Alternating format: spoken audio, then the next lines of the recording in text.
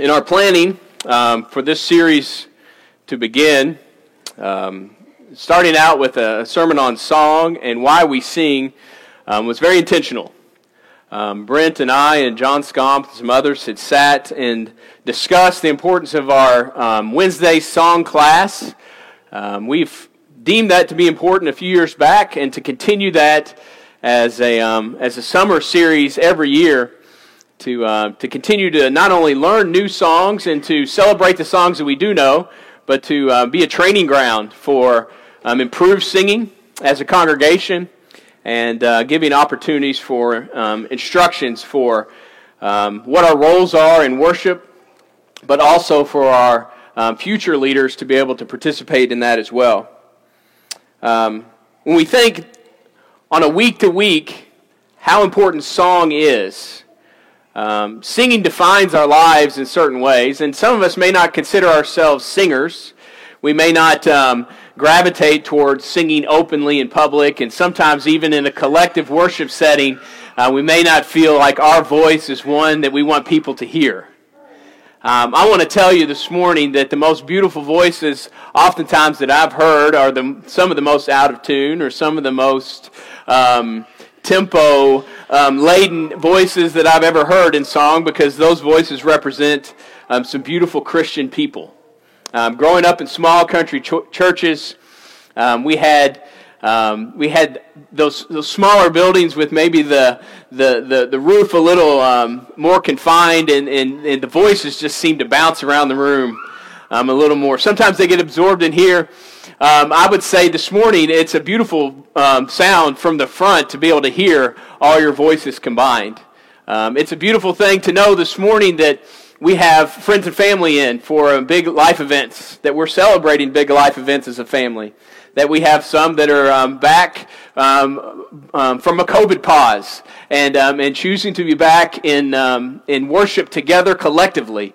There's a lot of big things that we are kind of all walking through in these moments. Now, we don't get to talk about those things, and maybe we get some moments afterwards before we can sort of, in fellowship, discuss how our lives are going. But I feel like when we sing together, we are involved in how our lives are going, even though we're not talking about the things that we're going through. We're singing about things this morning that are ways in which we can spread the gospel message. We're saying words, and maybe we've sung these words so often that sometimes we don't even realize what we're saying, right? It's like telling your spouse of 40 to 50 years that you love them. If you do that on a regular basis, maybe you don't realize the importance of those three words. And if you've been in a church for the majority of your life, or just recently been coming to church or worshiping online, we tell God we love Him a lot. And I think it's very important that with our voice, we sing praises to God. But this morning, I want to be sure that we're also mindful of how in our actions we're praising God as well. Our theme for the year is to respond. Respond is an opportunity that we have at the end of our service in our invitation to make sure our hearts and our minds are in the right place. We talked about intentionally being prepared for worship and being thoughtful about the energy and the joy and the encouragement that we will bring. But some weeks, it's just not there. Some weeks, it's a struggle to get to the building because life is hard.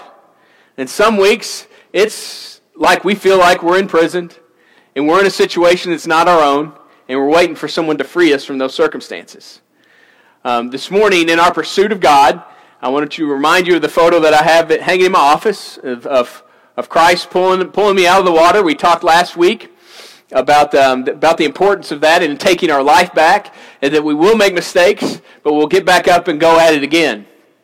And in our worship to God, it's similar.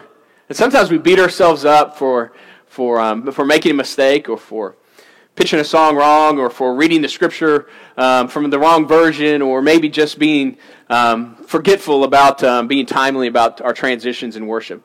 We plan out worship probably more than most things that we do. Our Bible classes are planned in advance, and we have prepared information and direction to go, but our worship, we are intentional about every step of worship being thoughtful and planned. That process for us It is no secret. During a week, I will take my sermon series that I'm working through in the title, and we'll look at those scriptures. We'll look in our songbooks for scriptures that match those themes. We'll look for songs that match those themes and that work from one point to the next to kind of continue to transition worship in a unified way, right? So from the beginning of worship to the end of worship, we knew why we were here. We remember. And maybe it's not from what I'm saying in the time of preaching, but it's from what we sang together or what the scripture reading gave us that led to our communion time. There's an intentionality behind what we're doing. I agree with our leadership that that's very important. And I appreciate their opportunity to trust in me, to give me the responsibility to sort of guide in that. But it's a partnership with our song leaders and our scripture readers and those doing communion. I have a lot of trust and honestly excitement for what they bring to the worship experience. I take a lot of notes during worship because I like to hear the words family and allies, that we're allies together in communion, right? That we are in this battlefield together, right? That we have a common purpose and we're there to protect and to help walk through life together, you know? And our song is sort of that battle cry in that as well. I like to think that as we are preparing and presenting our lives as a living sacrifice this week, and that's where we were last week. We were in Romans 12 kind of talking about pursuing God and leading in this direction, that our intentionality in preparation doesn't just stop prior to Sunday morning. And the pursuit of God is a constant reality. And pursuing God in song may not seem like something we're doing all the time. But I want you to think about the amount of time you are either listening or singing in your week. And not just here at church, but in the car, on your ride to work or school, in your time, leisure time at home, maybe listening to music as a passion. Maybe it is finding new albums and new artists. Maybe it's waiting in the office for a doctor's appointment. There's music playing. If you're in the elevator, there's music playing. If you're at Chick-fil-A, there's music playing. The words aren't there anymore, but the music's still there, right? And so you can find positive ways in which you're encouraged by the music that you're hearing. And at times, if you're paying attention to the lyrics of some songs, you can be pretty discouraged about what's being put out in song in our world today. Now, this isn't me telling you to pursue God in song in all things and rid yourself of all secular music.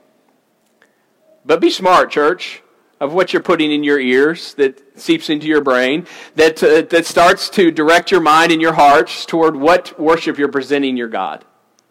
Our God, the Creator, the Author, the one that we should be praising.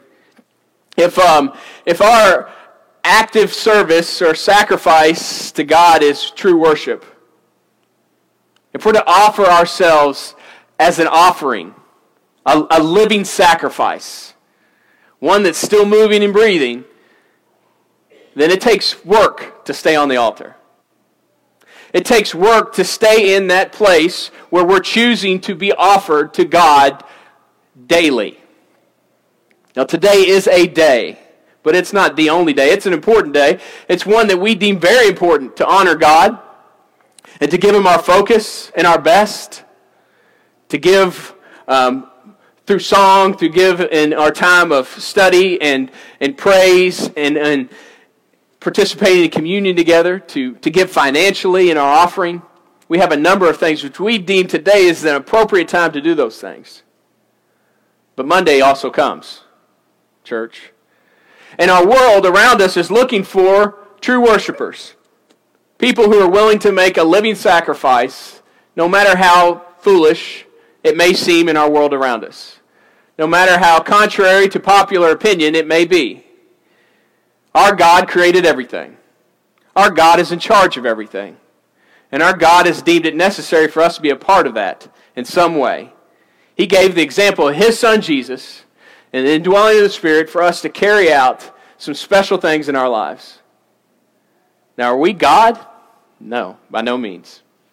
But we play a distinct role in God's purpose for our world. And our songs tell a story about that. We sang just a minute ago, Victory in Jesus. He said, I've heard an old story. One that we've heard so many times that we could probably sing it without looking at the words. That's a gospel message, the victory in Jesus. That He gives us victory this morning. Do you feel victorious, church? As you sit here this morning and as you think of all the things that have gone on the week prior and the things you have going on this week, do you feel like you've won at anything that you've been endeavoring in and working in together? Alone? Do you?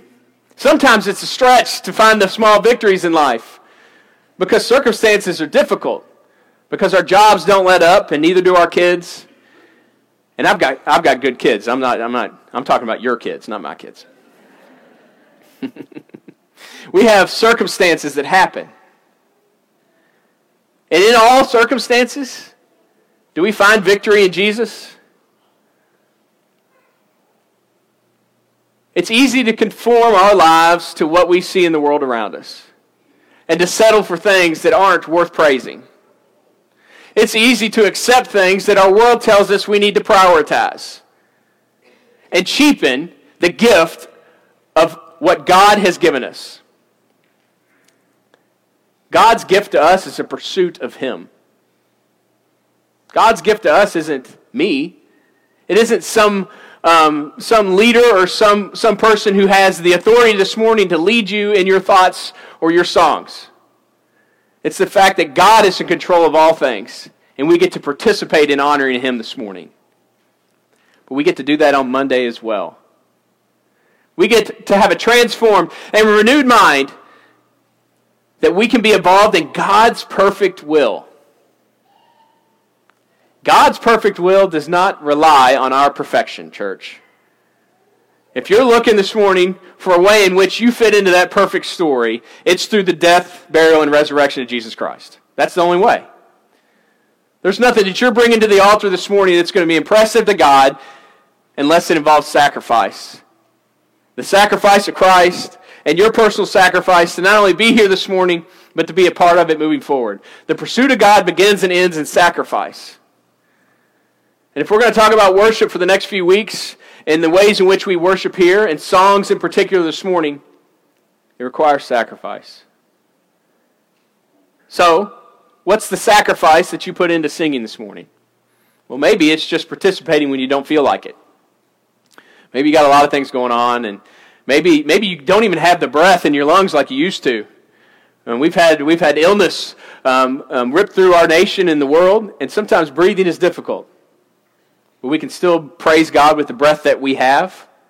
Some of us aren't as loud and as sound in our singing approach as we used to be at a younger age, but we still can praise God. Carmen and Marilyn Phillips. Marilyn was my grandmother.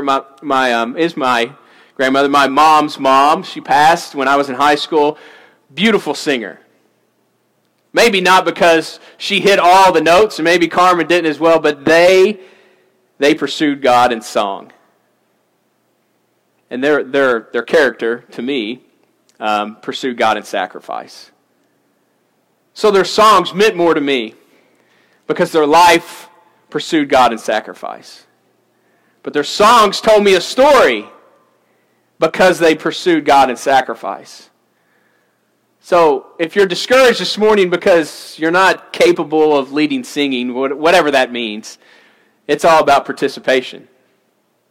All right?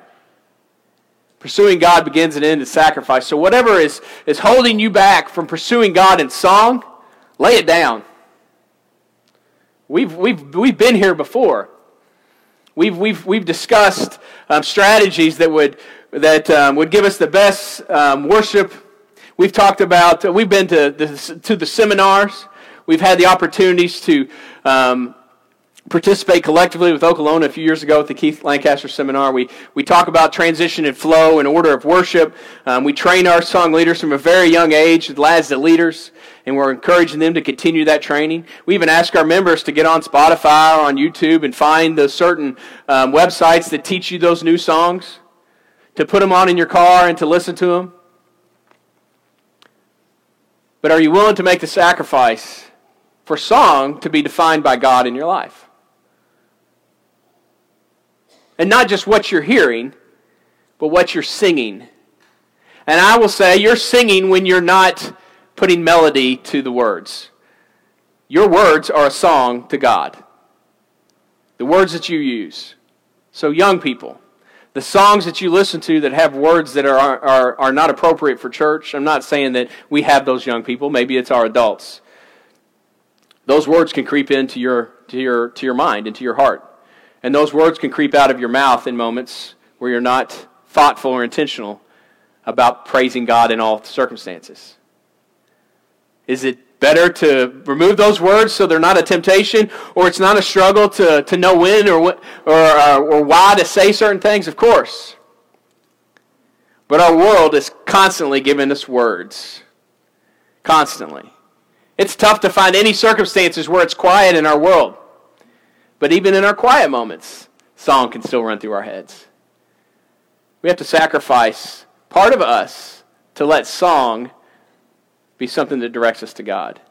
Worship, the pursuit of God, begins and ends in sacrifice. Christ is a great example, the greatest example of that. Christ pursuing God meant that he had to sacrifice himself on the cross. Pursuing that relationship with his Father. And even when it was too difficult and too much to handle, he pursued God in prayer, which we'll talk about. He pursued God in action and service. He pursued God in communion time. All the acts of worship, Jesus shows sacrifice and pursuit of God. Our scripture reading this morning, we see that Paul and Silas were praying and singing hymns to God. And their chains were removed, right? They were freed as the doors flew open and everyone's chains came loose. Is it because song is more powerful than other ways and other things that they're doing? No. Worship is powerful. And for Paul and Silas, worship was powerful not only for God to see that they were worshiping him in all circumstances, and the other prisoners were listening to them. In their most trying circumstances, people who didn't have a reason to sing were given a reason to sing. The gospel message is being preached through song here in prison. Not only for those other prisoners, but for those who are working in the prison as well. Praising God in song is a living part of the development of our faith. Praising God in song is a living part of the development of our faith. It is part of the renewed mind and a transformed life. Song plays an important role in that. And praising God in song, it brings the message alive for some people. Where you're not able to do acts of service or show love and kindness, and maybe you're chained by your circumstances, your voice is still free to sing praises and the victory found in Jesus. Powerful message from Paul and Silas in those circumstances. And it's a living part of the development of our faith. One of the freedoms that we have is our voice and our song. In James, it says, if anyone is in trouble, let him pray. If anyone is happy, sing songs of praise. If anyone is among you is sick, let him call to the elders of the church to pray over them and anoint them with oil in the name of the Lord. And the prayer offered in faith will make the sick person well. The Lord will raise them up. If they have sinned, they will be forgiven. Therefore, confess your sins to each other and pray for each other so that you may be healed. The prayer of a righteous person is powerful and effective. And we've used this verse to talk about the importance of prayer. The song of a righteous person is powerful and effective as well, church. And I think it's a given in this circumstance, as song and prayer are mentioned together, that song is also powerful and effective. It's a powerful encourager. When someone is in joy, sing with them. If someone is in sorrow, do we sing together? You try singing some of these songs, Amazing Grace and I'll Fly Away, and not think of a funeral service that you've been at. And you want to get sorrowful because you remember the person that's lost, but then you're encouraged by the singing together in difficult times. We sang Amazing Grace at the deathbed of all my grandparents. And for Ralph, And Frida, in particular, my dad's mom and dad, family were there, and you would look to the minister in the group to sort of lead. It was hard to not remember those other times we had sung that hymn together in those circumstances. It's hard not to go there in my mind and to get emotional about it. It's powerful, and it's effective because it brought healing in those circumstances. It brought peace and hope. It speaks to the gospel. Singing is a part of developing authentic Christian relationships. Authentic Christian relationships. Worship in song is, yes, for us to glorify and praise our Father in heaven.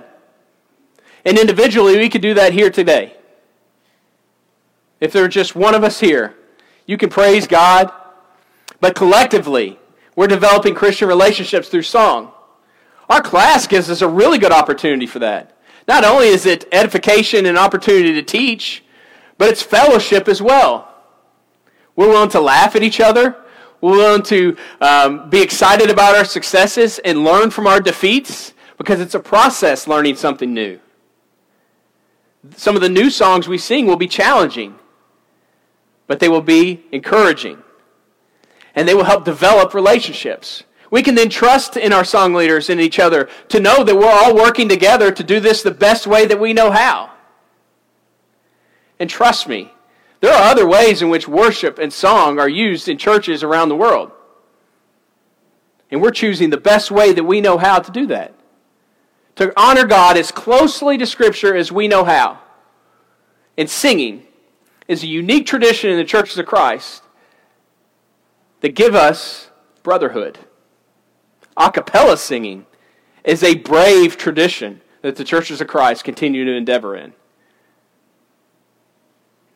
And when you go to a conference, you go to a youth rally, you show up at a church somewhere else in another state, and they start talking about that old story, everyone knows the words. You may even know the parts. And you begin to harmonize with one another, and you feel like family. Lord Beth's family set a really beautiful example of that early in our relationship together. Anytime her family would get together, they would sing hymns. I felt like part of the family. And it's tough when you're dating before you're married to feel like you fit in with the family. But when the family's singing church songs, it feels a little more natural. Right? It was a beautiful way in which I saw Christian relationships shown, not just at church, but at Thanksgiving, at Christmas, at funerals. When there were times to celebrate, they were celebrating in song. And when there were times to mourn, they were comforting each other in song. In Colossians, Paul writes, he says, "Be thankful and let the message of Christ dwell in you richly.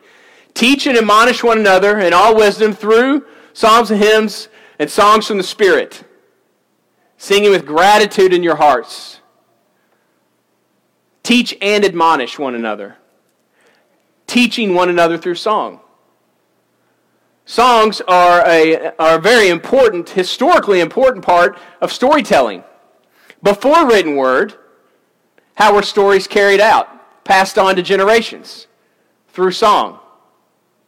If someone asks me where a certain letter in the alphabet is found, I have to get there through song. And I have to start at the beginning every time. Because I don't know my ABCs without the song. That's just how it is, right? We have certain things that are ingrained in us through song. We don't realize it, but the stories are there.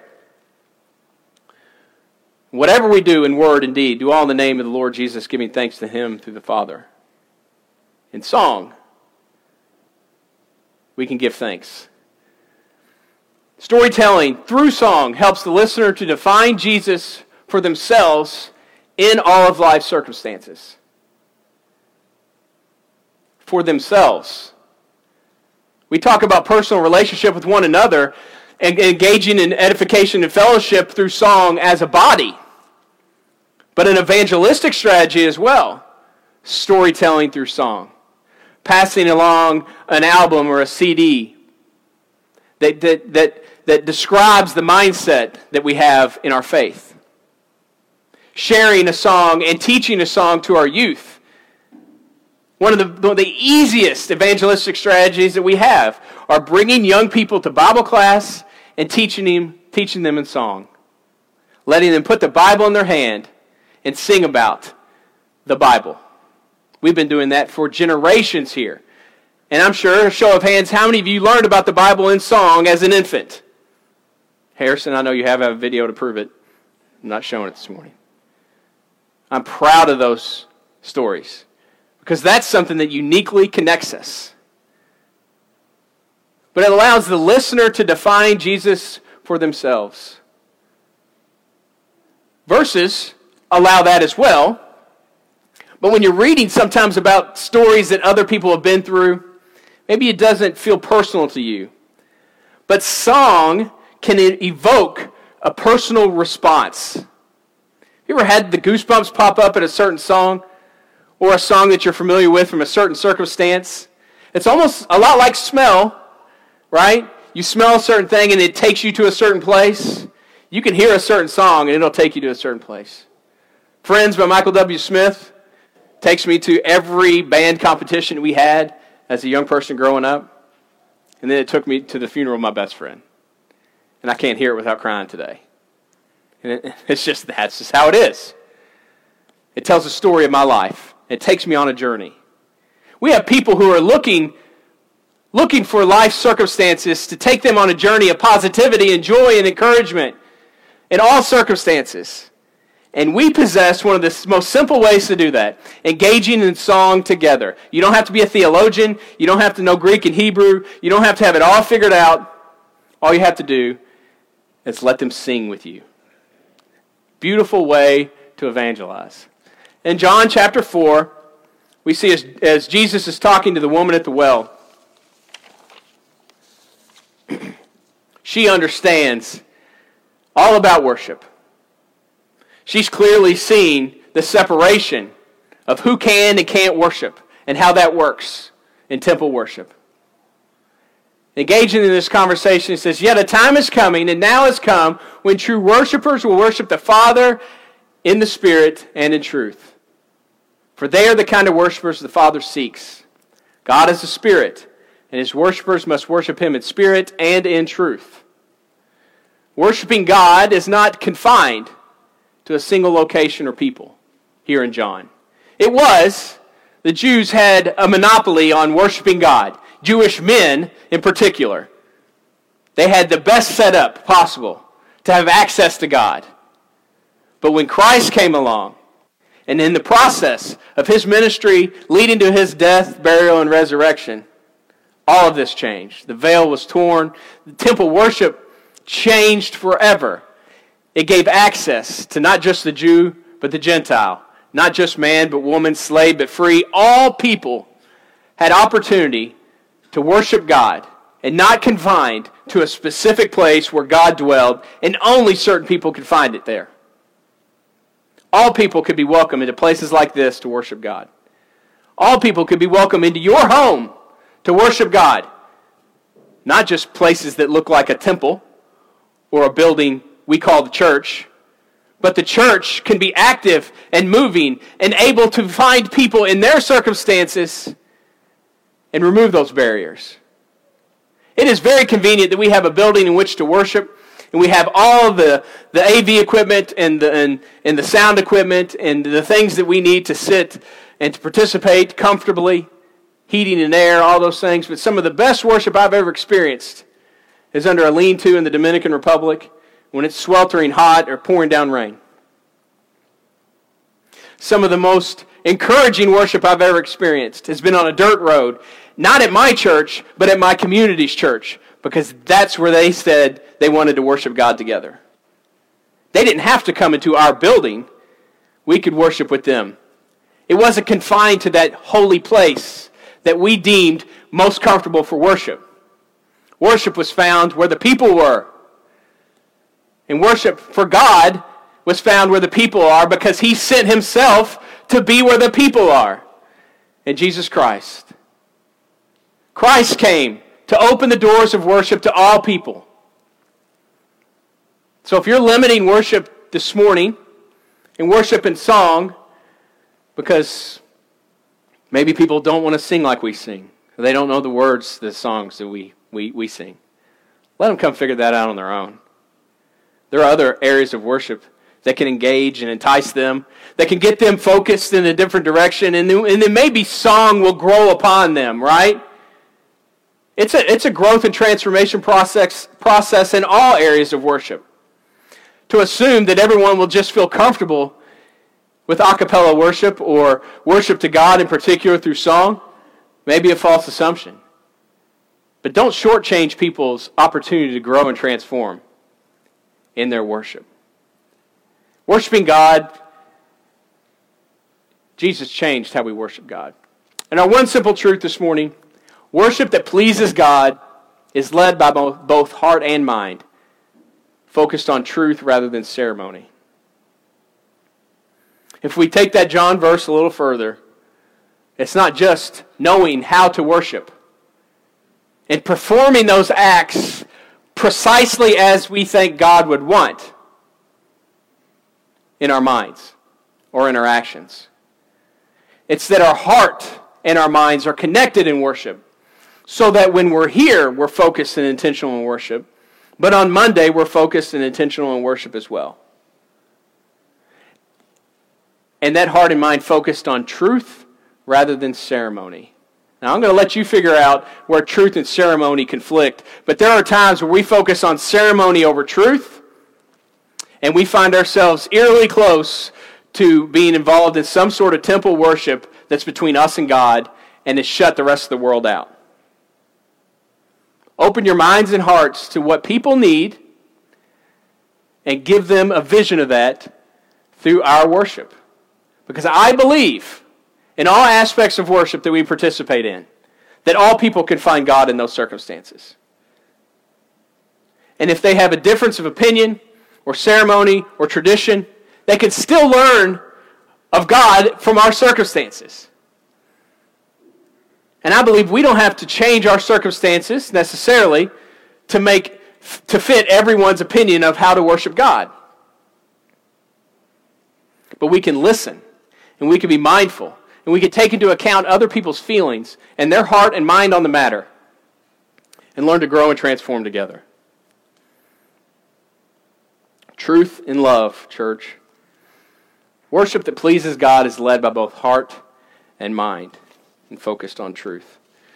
We talked about self-examination this morning as we were taking our communion. And we think of the difficulty at times, the gravity of being focused in that moment, because that's serious, right? It's serious to talk about the death of Jesus Christ and what that means for us. It is. There's a weight almost on me every Sunday that makes me feel like I really have to stay focused in this moment because it means so much. And it does. It does. Self-examination can be heavy. And especially when in the shadow of the cross, looking directly at the life of Jesus Christ, self-examination gets real heavy real quick. It's part of the process. It's part of daily responding. It's part of learning and growing and transforming. But it's a journey. I don't know exactly how to tell you this morning to be prepared for that self-examination on a daily basis, because it's personal. The relationship between you and God, it gets real personal at the cross, does it not? And we said at the beginning, worship begins and ends with self-sacrifice. It's modeled in the cross, self-sacrifice. We have to come to the cross. We have to acknowledge that God had a plan through Jesus Christ, and we have a role in that. And we have to give up part of ourselves, part of our lives, to carry that out. We have to let our hearts and minds be focused on that on a daily basis. We have to sing like we believe in the beauty of heaven. We have to sing like we hunger and thirst for the life found in Jesus Christ, the righteousness modeled through Jesus Christ. Sing like we're confident in our standing at judgment and our relationship with God. That's one we're going to have to repeat. Sing like you're actually confident in your salvation. and that you are in relationship with the God, creator, and author of all things. It's tough because we look at Christ and say, I can't live up to that. Why would God want to have anything to do with me? Because of Christ. Because of your commitment. Because you're singing to Him this morning. Because you believe. There are a lot of reasons. Because God loves you. God loves all people.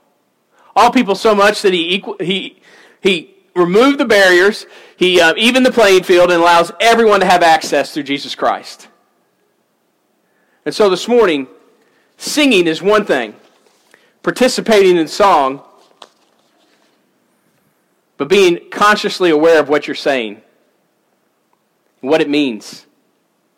The Insider and Order of Worship comes out a few days before by email.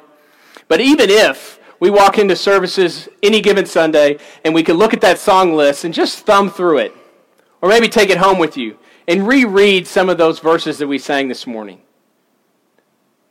you wouldn't even have to listen to what I say. All of what we do are wrapped into those songs and focus into those times together. Our worship needs to be intentionally focused on a personal relationship with Jesus Christ and then modeled in our lives so that when people see us, they hear our song. Whether we're in chains or not, we show the power of God through the life of Jesus Christ, through self-sacrifice and confidence that we know God saves people like us. And lost people, they just want to know that God saves people like them too. And sometimes the best story that you could sing about is how God saved you, a person who looks a lot like those people who are lost. Because we've all sinned and fallen short of the glory of God. This morning we have an opportunity to respond. We'll have a couple of our elders in the back to talk with, pray over, just deal with life circumstances in a private manner. But in a public display, one in which you want to confess publicly to our church here, or choose to become a Christian and be baptized in the waters of baptism, to be forgiven of our sins, and begin a process through a relationship with Jesus Christ and the Holy Spirit to renew your minds and transform your life. That process doesn't just begin and end all in that one decision. It takes time. So let's sing about it. Let's sing about the opportunity we have to be cleansed through the blood of Christ, to be empowered, and be excited about what we do after we leave here this morning. You guys have a lot of plans. It's been a busy weekend, been a lot of graduation parties. I've eaten way too much cake, but I've enjoyed seeing those successes in our church family. Enjoyed seeing those families that are coming and traveling, the people that are in. Excited about what happens in the scattering from this place this morning. We talked about that in Romans. We were talking about the purpose, the intro to Romans, and where believers came to Rome before Paul came to Rome. He writes to believers because they were involved in hearing the gospel and the scattering of that message. Scatter that in song as we leave here this morning.